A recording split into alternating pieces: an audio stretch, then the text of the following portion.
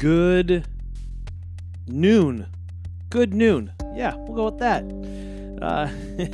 Welcome to today's knee-jerk devotional for December 16th, 2021. Daily spiritual insight for the short attention span.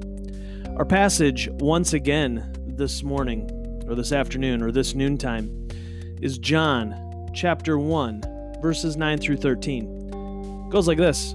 The life light was the real thing. Every person entering life, he brings into light. He was in the world was there through him, and yet the world didn't even notice. He came to his own people, but they didn't want him.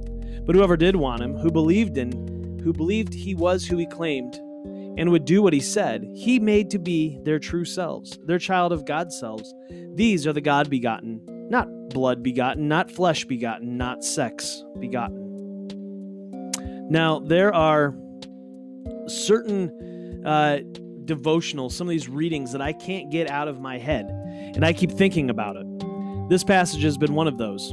At Doubt on Tap the other night, there was a conversation that happened before most showed up, and about how amazing people are. There are so many kind men and women in the world. Every single day, there are people acting out in beautiful ways. Have you ever really thought about that? I mean, seriously. Have you ever really considered that the vast majority of people out in this world are doing good and beautiful things every single day? We don't notice it, though.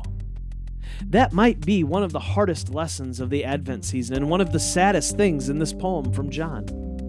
Nobody really noticed that the Christ had come into the world. This hard thing and sad thing is also something that brings me some hope. Why?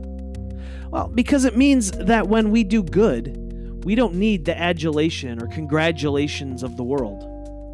When we go about loving well and nobody notices, we can take joy in being able to identify even more deeply with Christ.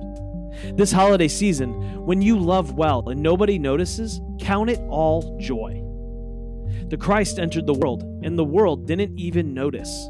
So it's okay if the world doesn't notice us either. Let us love well for the sake of loving well.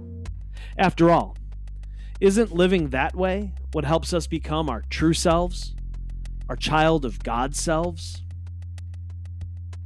Until next time, love well, my friends.